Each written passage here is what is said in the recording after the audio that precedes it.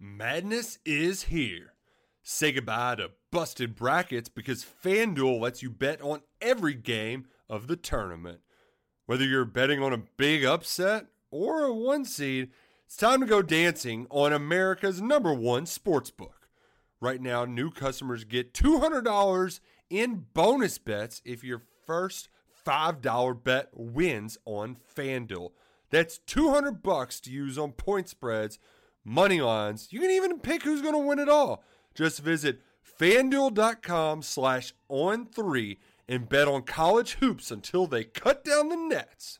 Must be 21 and older and present in select states. First online real money wager only. $10 first deposit required. Bonus issued as non-withdrawable bonus. Bets that expire 7 days after receipt. See terms at sportsbook.fanduel.com. FanDuel is offering online sports wagering in Kansas under an agreement with Kansas Star Casino LLC. Gambling problem? Call 1-800-GAMBLER or visit fanduel.com/RG in Colorado, Iowa, Michigan, New Jersey, Ohio, Pennsylvania, Illinois, Kentucky, Tennessee, Virginia, and Vermont. Call 1-800-NEXT-STEP or text NEXT-STEP to 53342 in Arizona, 1-888-789-7777 or visit ccpg.org/chat. In Connecticut, 1-800-9-WITH-IT. In Indiana, 1-800-522-4700 or visit ksgamblinghelp.com. In Kansas, 1-877-770-STOP in Louisiana. Visit mdgamblinghelp.org in Maryland. Visit 1-800-gambler.net in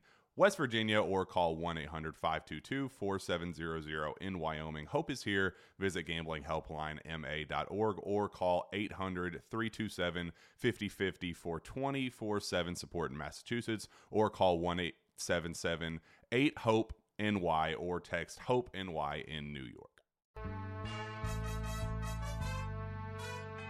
Welcome to the emergency edition of Andy Staples on 3. Yeah, that's right. You hear the horns. You hear the horns.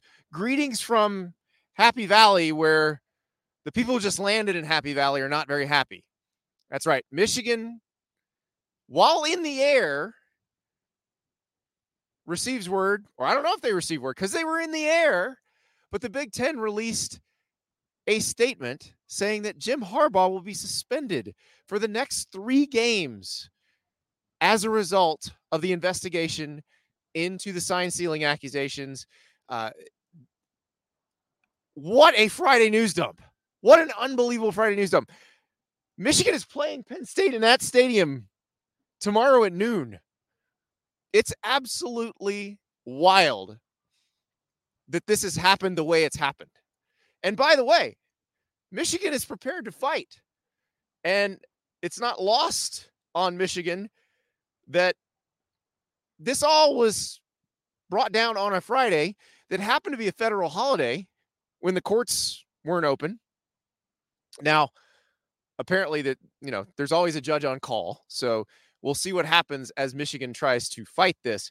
But basically, the Big Ten is saying, you violated our sportsmanship policy. We are punishing the institution. That is the lawyerly wording they're using. But the punishment of the institution is a punishment of Jim Harbaugh. And so he can coach them during the week, but he's not allowed to be on the sideline for the Penn State game, the Maryland game, or the Ohio State game. Penn State and Ohio State being top 10 teams. This is unprecedented. We've never seen anything like this in college football before. And obviously, the Michigan folks are furious.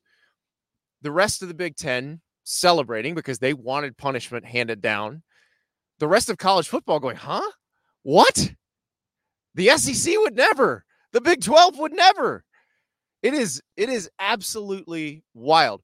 When that news came out, I was on the phone with somebody from Michigan, and I had just hung up, and I texted them back. I said, the plane is still in the air, correct? And they said, yeah, still in the air. And I happened to have just gotten to State College, so I drove to the airport, and sure enough, by the time I got there, the plane had landed, and the Michigan folks were getting off the plane, loading their buses, and headed to the hotel. And I see a statement pop into my phone from Michigan. You ready for this one? Like all members of the Big Ten Conference, we are entitled to a fair, deliberate, and thoughtful process to determine the full set of facts before a judgment is rendered. Today's action by Commissioner Tony Petitti disregards the conference's own handbook, violates basic tenets of due process, and sets an untenable precedent of assessing penalties before an investigation has been completed. We are dismayed at the commissioner's rush to judgment when there's an ongoing NCAA investigation, one in which we are fully cooperating. Commissioner Petitti's hasty action today suggests that there is more about reacting to pressure from other conference members than a desire to apply the rules fairly and impartially.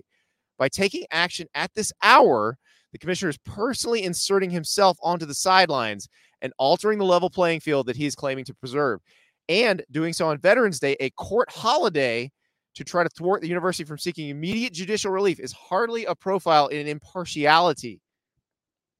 And it goes on. To ensure fairness in the process, we intend to seek a court order, together with Coach Harbaugh, preventing this disciplinary action from taking effect. In other words, they are trying to get a court order right now that would allow Jim Harbaugh to coach in that stadium tomorrow. Reminder, the game, I'm bad at math, but I'm pretty sure the game kicks off in less than 19 hours. This is going to be something. And this is something. All of this is something, because rarely do we have the NCAA type scandal that affects what happens on the field of play, maybe affects the gambling line, that sort of thing. And that was the reason everyone rushed to say you got to punish Michigan. But here's the thing. I don't know that the Big Ten has considered, or maybe they have and just aren't worried about it, but the precedent this sets, and this is something that obviously Michigan was arguing because Michigan does not want to be punished, but this is pretty unheard of in college sports. It's actually happened a couple of times before where you've had an organization go outside its normal disciplinary process. Now, you can say this is in the Big Ten handbook, you can do this, but it says you can punish the institution. They're punishing the institution by punishing the coach, which is, I guess, kind of extending the NCAA's strict liability that says the head coach should be responsible for everything that happens in the program, which is a fairly recent development. I guess that's an extension of that. But remember when the NCAA went out of its way, and everybody in this town remembers, when the NCAA went out of its way to punish Penn State and didn't use its normal course of disciplinary procedure, that got taken to court, and essentially the NCAA had to walk it back. So we'll see what happens with this one, because this feels like they are, I don't know if they're circumventing their procedure, but they're certainly doing something that hasn't been done before. And, you know, I've talked to people from around the country, and the thought is among school administrators that don't have a dog in this particular hunt, well, okay, if you're another Big Ten school, you may be happy that you're getting the action you wanted, what you pressed Tony Petitti to do.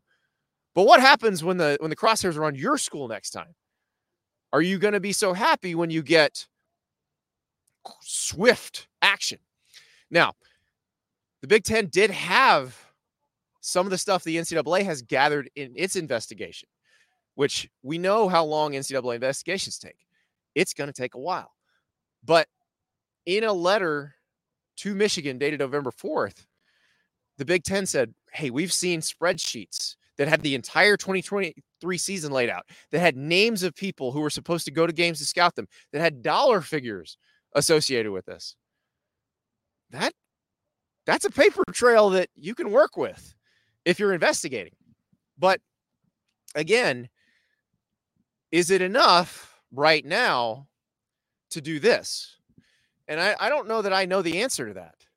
I think it's a pretty complicated question, because again, if you're Michigan, you're saying the NCAA has not said we did this. If the Big Ten is comfortable saying you did this, that's fine. But does the Big Ten have the authority to say that? The Big Ten doesn't have an investigative arm. The SEC used to. Remember the Albert Means case? The SEC had a private investigator they used. They stopped doing that stuff. And also, There's a reason Mike Slive, when he was the commissioner of the SEC, he was the commissioner before Greg Sankey. He basically made it where if you had something going on and you were an SEC school that was mad at another SEC school or thought they had violated NCAA rules, you don't turn them into the NCAA, you turn them into the conference. And they handle that stuff in-house. That's another thing that I would imagine some of the schools might want to think about, because this has gotten nasty. And it's only going to get nastier now that Michigan feels very aggrieved.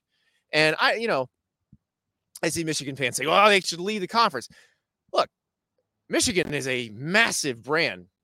Every conference would love to have Michigan. Michigan could be an independent if it wanted to.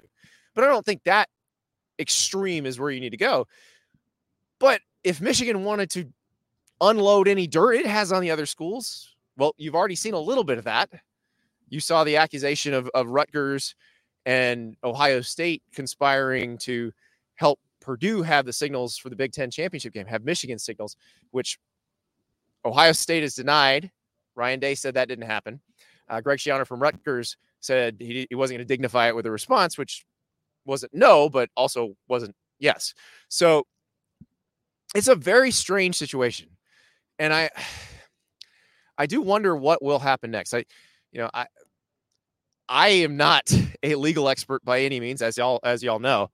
So I'm not going to even hazard a guess as to what happens in a court of law. I would assume that Michigan files this in a fairly friendly venue, and maybe they get what they want.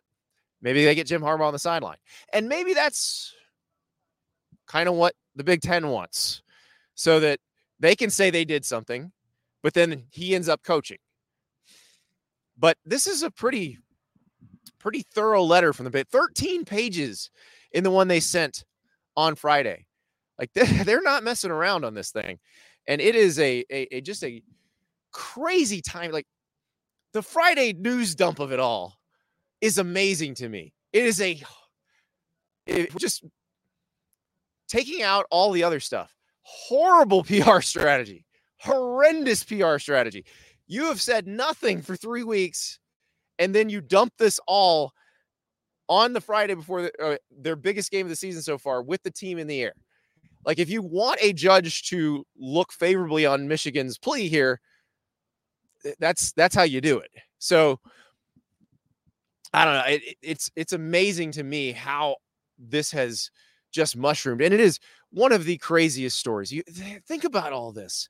You've got Connor Stallions, the Naval Academy grad, Michigan super fan, who's running this thing. And, based on what the NCAA apparently has, it seems like they have proof of that.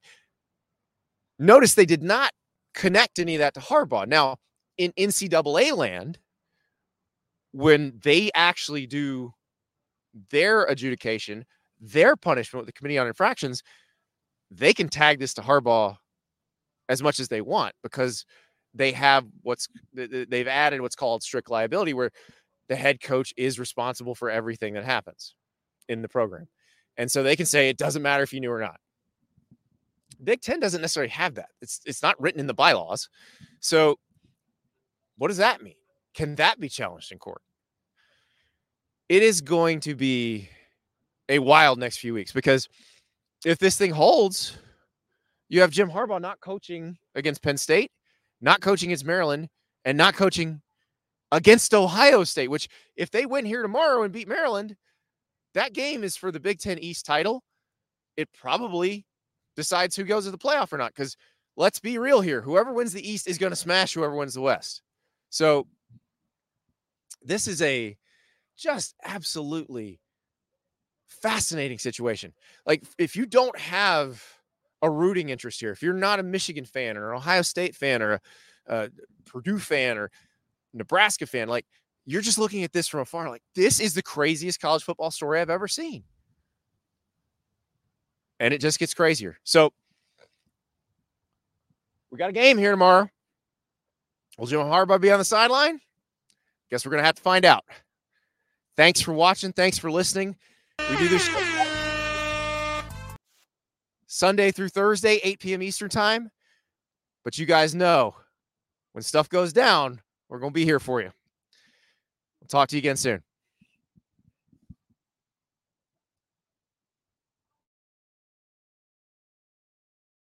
Madness is here. Say goodbye to busted brackets because FanDuel lets you bet on every game of the tournament. Whether you're betting on a big upset or a one seed, it's time to go dancing on America's #1 sportsbook. Right now, new customers get $200 in bonus bets if your first $5 bet wins on FanDuel.